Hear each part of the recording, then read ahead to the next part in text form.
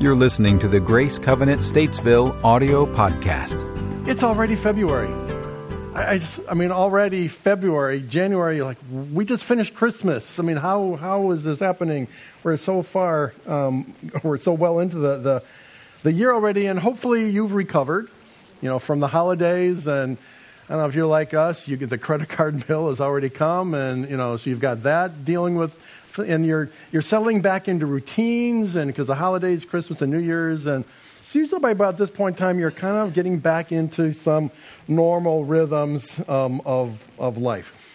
I think any of us, though, have been Christ followers for any length of time, or even if we've just grown up in church, we realize that just as important as what we do with our lives during the day, it's also important how we do it.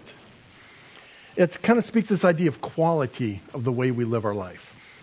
And one of those qualities, and we've already heard about it this morning when Kate talked about it, and Mike with reference a little bit, one of the qualities that really does enhance life is this idea of generosity.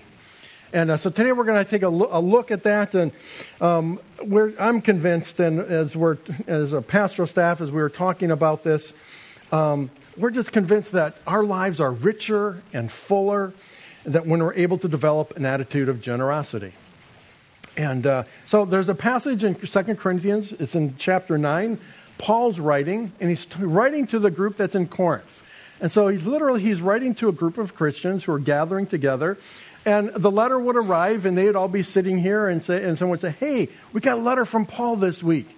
Let's read it. What did he say?" And so they all sit down, and they would be reading what follows here. Well, part of what they read, because it's a long letter, but he would be reading from verses 6 through 11. So let me read what we have here. 2 Corinthians chapter 9, verses 6 through 11. "Remember this, whoever sows sparingly will also reap sparingly, and whoever sows generously will also reap generously. Each man should give what he has decided in his heart to give, not reluctantly or under compulsion, for God loves a cheerful giver. And God is able to make all grace abound to you, so that in all things, at all times, having all that you need, you will abound in every good work. As it is written, He has scattered abroad His gifts to the poor. His righteousness endures forever.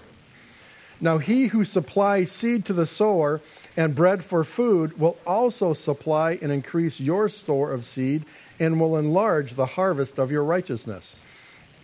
You will be made rich in every way so that you can be generous on every occasion, and through us, your generosity will result in thanksgiving to God."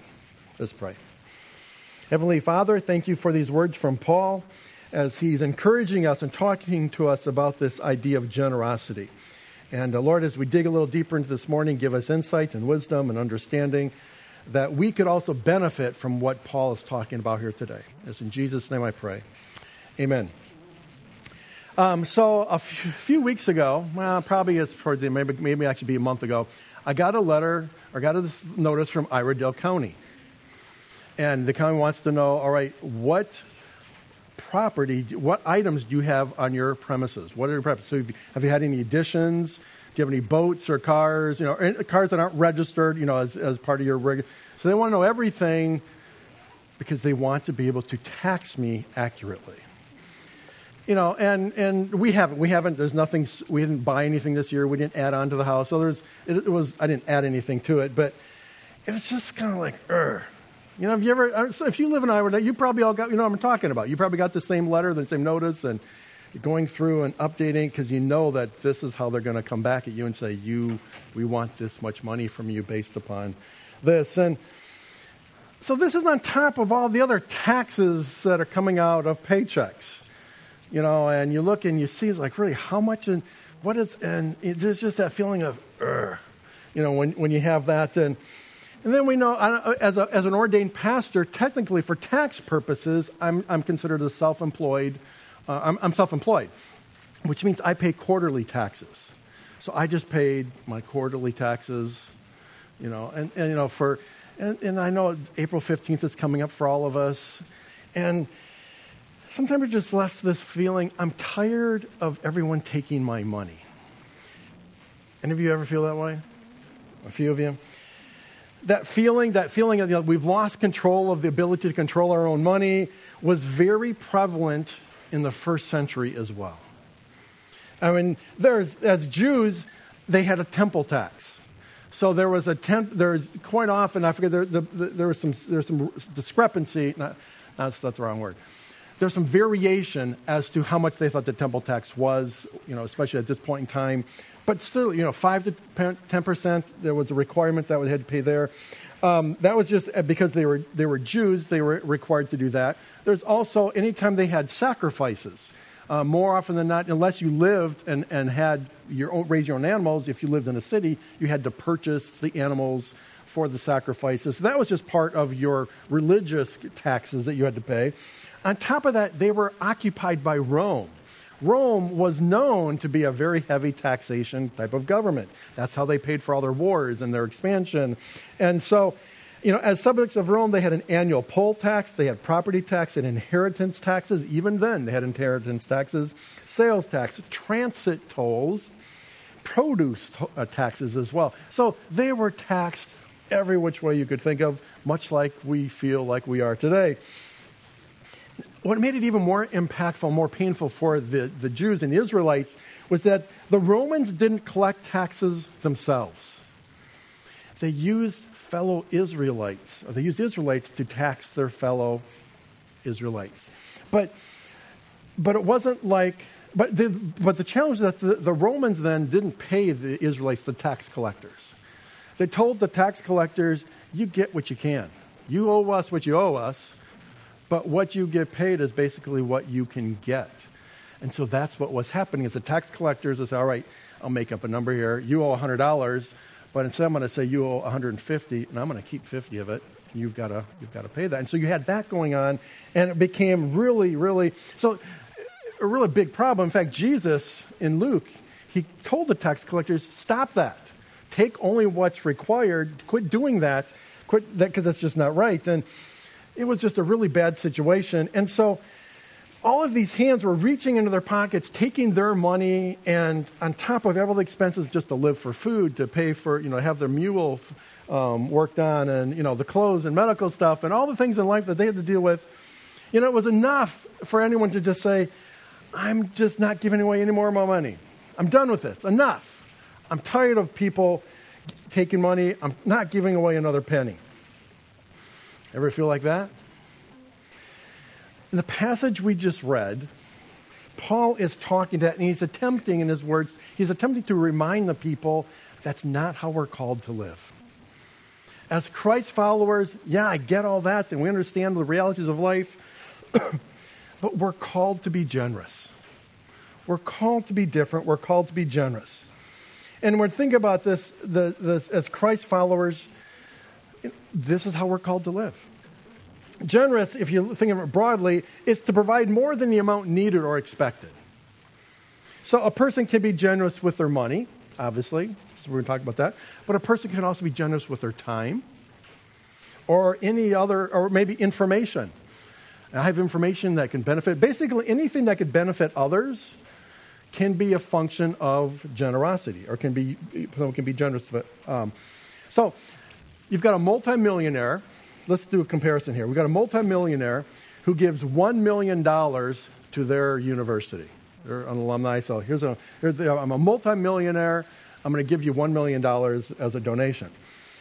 The other person, you've got someone who's making minimum wage, and they give $1,000 to the local charity. Okay, so multimillionaire gives $1 million, and someone making minimum wage gives $1,000 to local charity. Who gave the most money? The millionaire. Okay, gave $1 million. Who was most generous? Probably the minimum wage person who gave $1,000. Okay? So, and Jesus actually talks about that very thing. He's standing in the temple one day in Luke 21, and he's observing what's going on, and he sees all these people just kind of pouring in big bags of money, and he watches a widow put in essentially a quarter, what it said 2 mites. Basically puts in a quarter in the offering, and he says she gave more than everyone else. Because they gave out of their surplus, she gave out of her poverty. So she was much more generous in her giving than the other people were. So let me look at another way. So you've got a retired individual who's now no longer working for a corporation or business, and they give 8 hours of their time to a local, let's just say local food bank. So they're volunteering for an entire day of their time, and that's one hand. And the other person, you've got a CEO of an international corporation who gives 30 minutes to a high school student to help them with their school project. It's part of like an interview. 8 hours, 30 minutes. Who gives the most time? Okay? Who's the most generous with their time? Okay. Now, I realize that's a trick question. Potentially, because I've talked to some retired people who are busier now after they retired than what they were before. Okay, so I get that. But the idea behind it is this, is that generosity is always measured in proportion to what you have. Generosity is always measured in proportion to what you have. If you have a lot of something and you give some of it away, that's really nice and that's thoughtful and thing. Is it generous? It is generous, but it's measured in comparison to what you already have. So the question for us, and as Paul's talking about this, clearly he's saying generosity is a good thing. That we should be generous with our money, we should be generous with our time and other things that might be a benefit to other people. Why? Why? What's the big deal? Why is this such a big deal? And Paul is what he's talking about very clearly. He says, because that's the example Jesus set for us. If we are Christ followers, we are to be like Jesus. And he says in another passage in 2 Corinthians 8, he says, for you know the grace of our Lord Jesus Christ, that though he was rich, yet for your sake he became poor, so that you through his poverty might become rich. So that's what Jesus modeled for us. Being generous is how we were designed to be.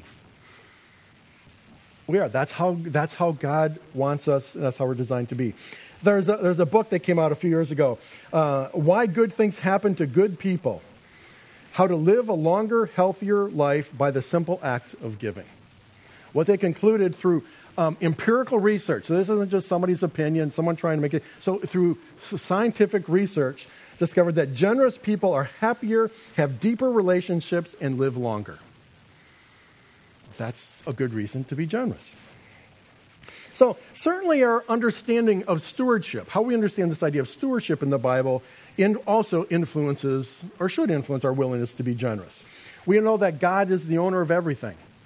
He created it all. God owns it all. And so that should influence that. So as followers of God, knowing that he owns it all, it's kind of like knowing that we've got the rich uncle, if you will. We've got someone in the family who has great wealth. That kind of provides us a little security blanket, if you want to think of it that way. The other idea about this is that what we have has been given to us by God. So we believe that we benefit because of God's gifts to us. And so technically it's not ours, we're just taking care of it.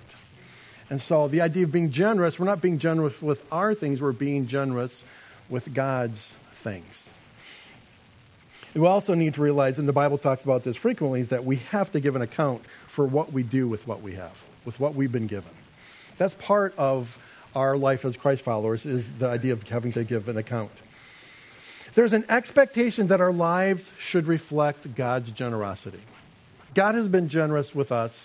There's an expectation or the thought that we should also be generous with others.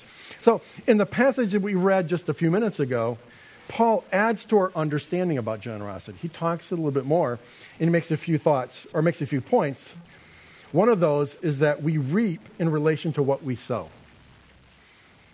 We reap in relation to what we sow. I mean, he is very specific. If you sow sparingly, you will reap sparingly. If you sow generously, you will reap generously.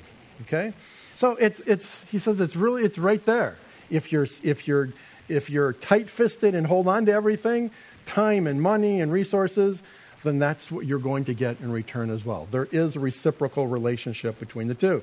And it wasn't just Paul talking about this. Paul clearly makes this point. But Solomon, who's considered to be the wisest man to ever live, in Proverbs chapter 11, he says, one man gives freely, yet gains even more. Another withholds unduly, but comes to poverty. A generous man will prosper. He who refreshes others will himself be refreshed. So even Solomon back then as part of the Old Testament was the idea of being generous. That if you're generous to others, others will be generous to you. Even Jesus talked about this relationship between giving and receiving. In Luke chapter 6, he says, "Give and it will be given to you. A good measure, pressed down, shaken together, and running over will be poured into your lap. For with the measure you use, it will be measured to you." Again, there's a reciprocalness to being generous and receiving generosity from others. If you want to reap a greater harvest, you must sow more seed. It's a basic farming analogy. The more seed you sow, the more you will harvest then at the end. Generosity is a trait that never runs out. What you sow, you will get back. Paul also tells us that God loves a cheerful giver because it reveals a transformed heart. I love the way Paul makes his point in verse 7. He says, "Each man should give what he has decided in his heart to give, not reluctantly or under compulsion, for God loves a cheerful giver." I really like that. Decided in his or her or their heart what to give. So in other words, there's a decision that you go through, I'm going to do this. It's not because someone has guilted you into it, because you feel obligated to it. You've decided this is what I'm going to do. And I just think that's a really cool thing. So those of us who have more than one child, and we're trying to teach this quality of generosity, or usually it comes in the form of sharing. If you ever had this, and we want to treat them, you want to teach them how to share. And usually in our mind, we have this picture, this is what it looks like for us. In our mind as parents, sharing, this is what it looks like. Okay? The reality is that more often than not, it looks like this.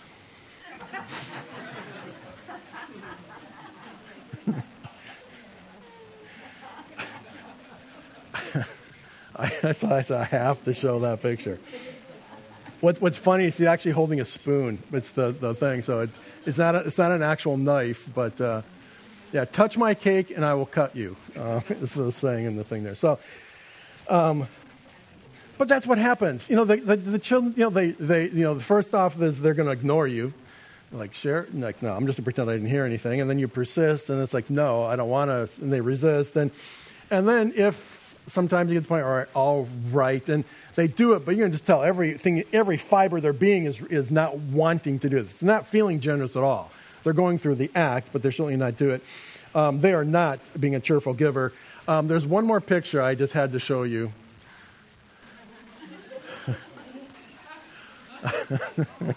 This was, because I Googled, little children sharing or fighting over sharing, and this one came up of, this one kid's going to take out his sibling there because there's only one who's going to survive here. So what's interesting about this is so a number of these pictures were associated with articles. They had the title something like, "Why I Don't Teach My Child to Share."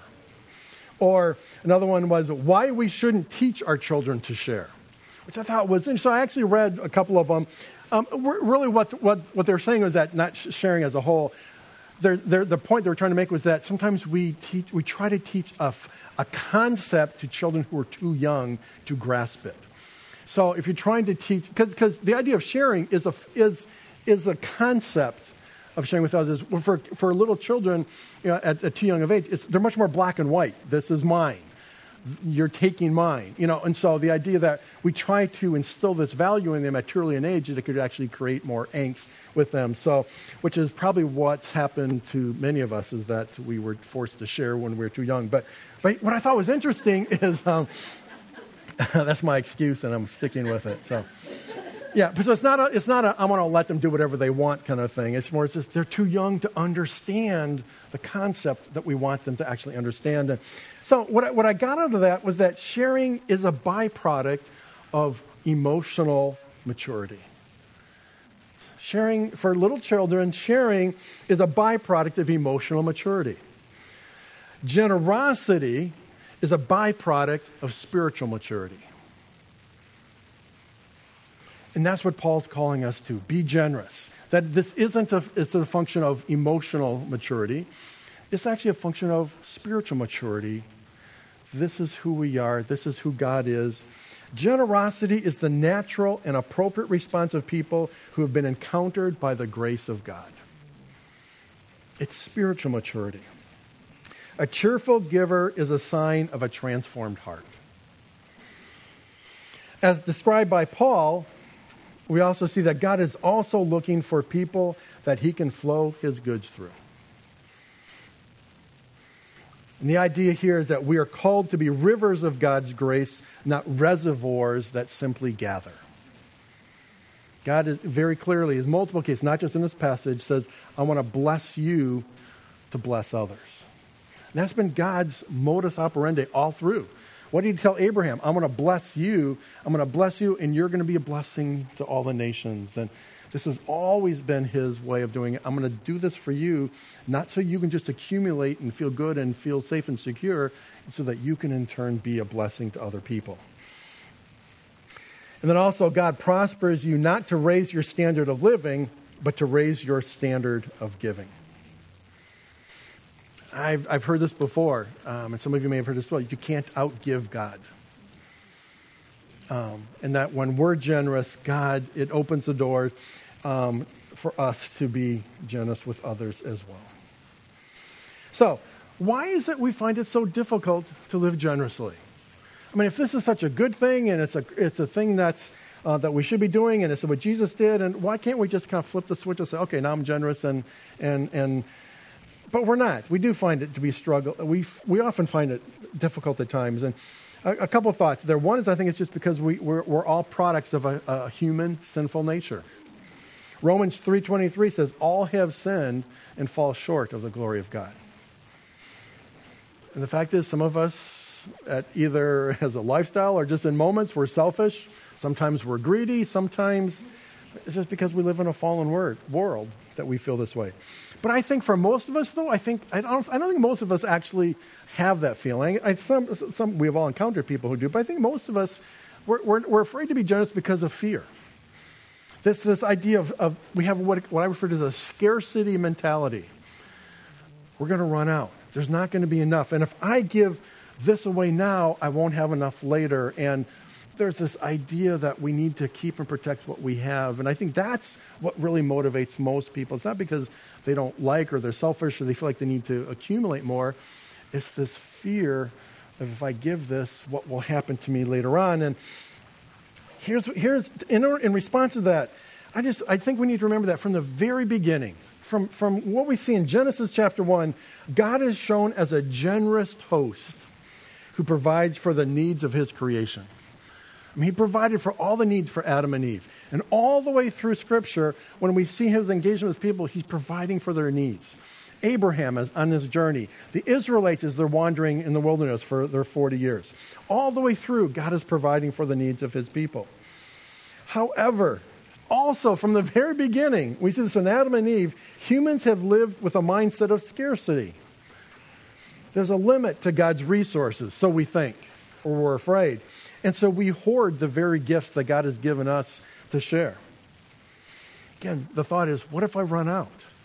Or if I give this away today, will I have enough to pay this bill later? Or will I have enough for retirement? Will I have enough for this, for that? And there's this fear that keeps us from being generous today. And that was a crucial lesson for the Israelites when they left Egypt. We talked about this in the past, where in Genesis 16, they've only left Egypt they've only been on the move for 2 weeks. So it's only been 2 weeks. They've just walked through the Dead Sea. I mean, all the things, actually the Red Sea.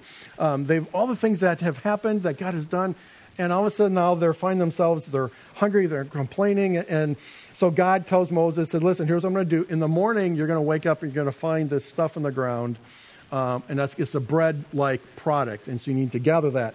And it's called manna. You know the irony? Have I told you this before? You know what the irony? We call it manna. You know what manna is? It's actually Hebrew for what is it? So they're going like manna. What is it? And that's what they call it. So this is manna, which is what is it? So trivia question of not any value, but it's good for sitting on the table talking to people. So give you manna in the day. You're going to quail at night. And that's what happened. So, but the rule was take only what you need for the day. Take only what you need for the day.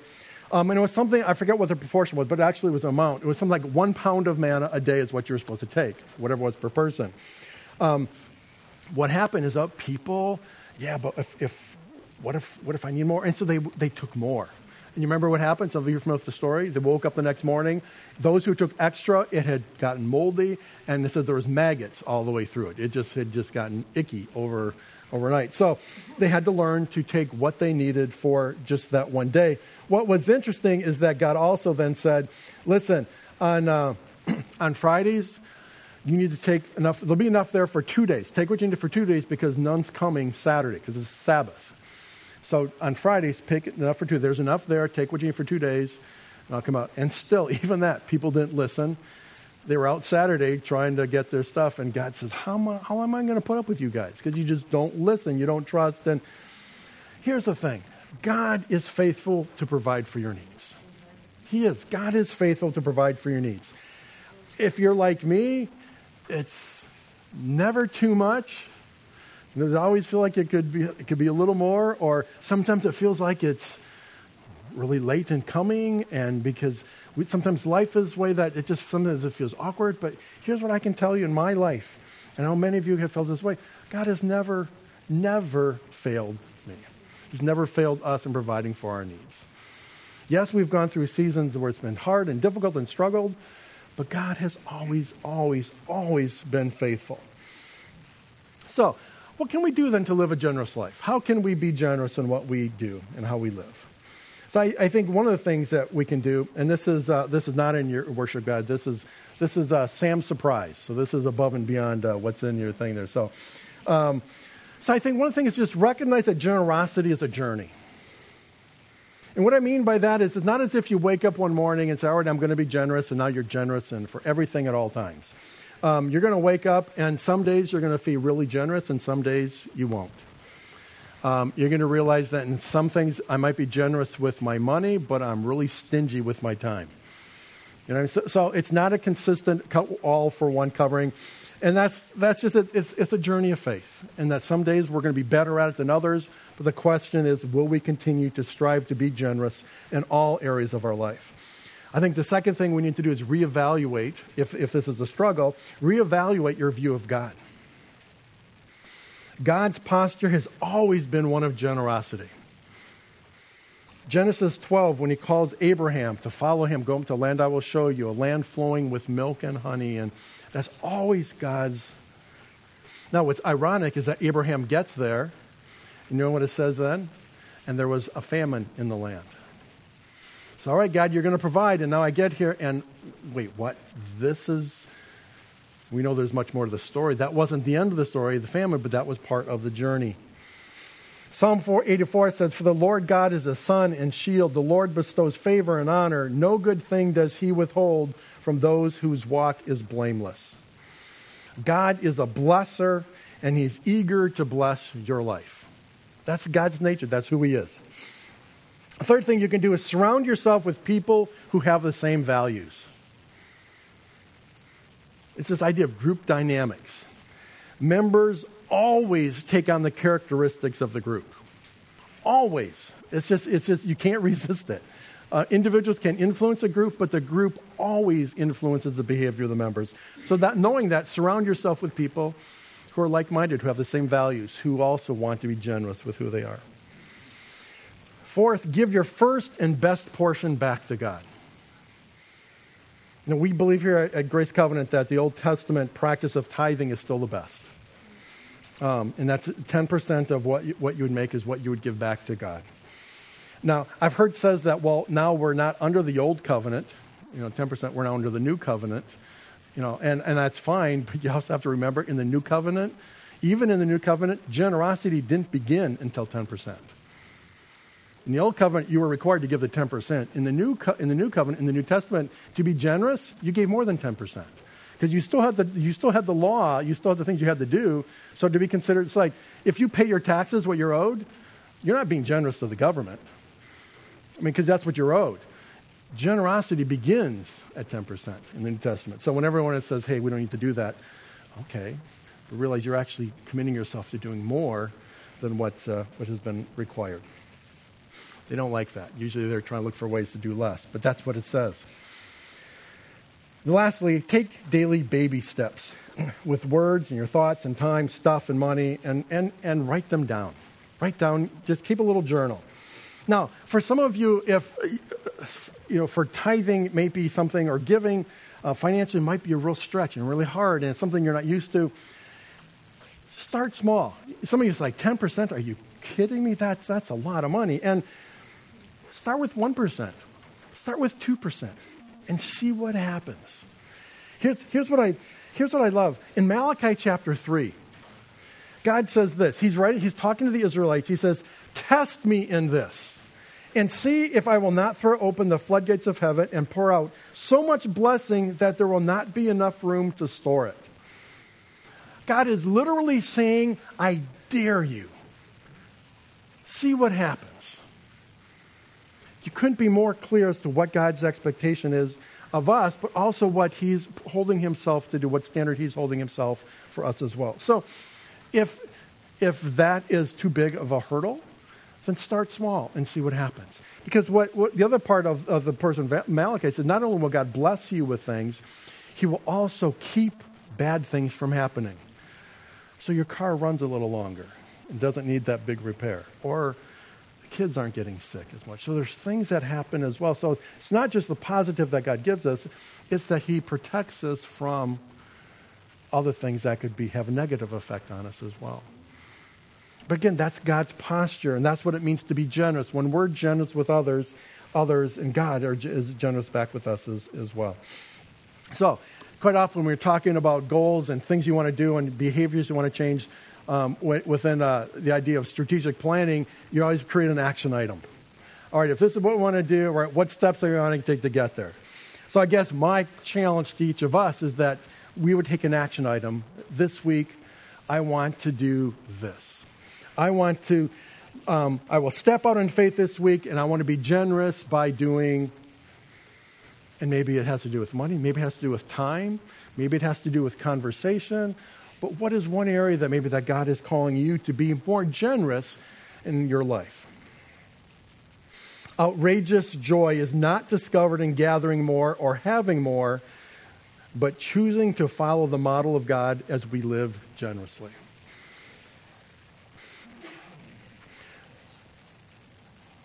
Let me read Paul's words again. Remember this: whoever sows sparingly will also reap sparingly.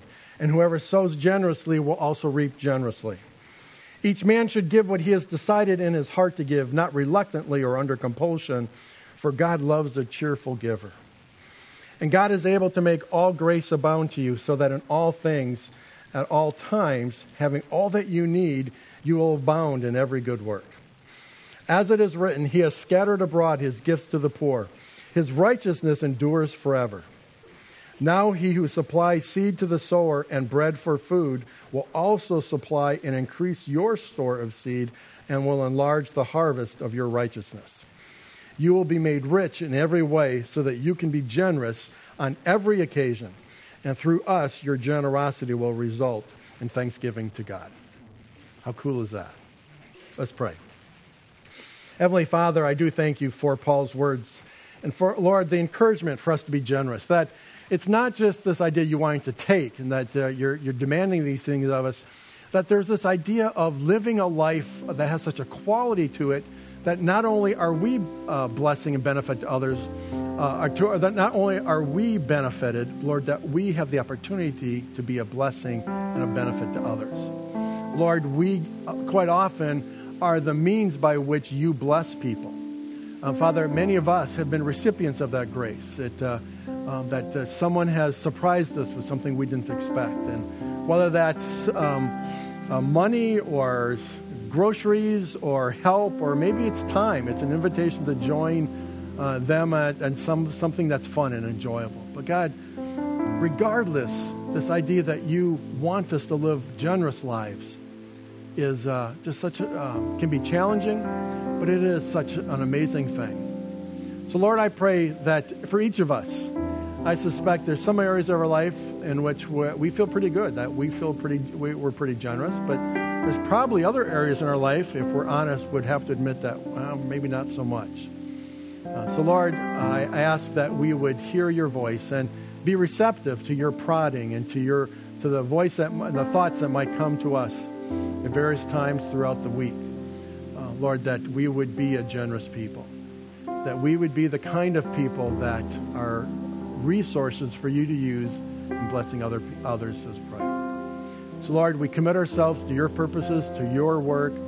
Lord, thank you for what you're doing in us and through us, that we would be a community of people who are generous. May that be said of the people of Grace Covenant Statesville. What an amazingly generous group of people. So Lord, we thank you for all these things. In Jesus' name, amen. For more information on Grace Covenant Church, our service times, ministry opportunities, directions, and more, visit us at gracecovenant.org.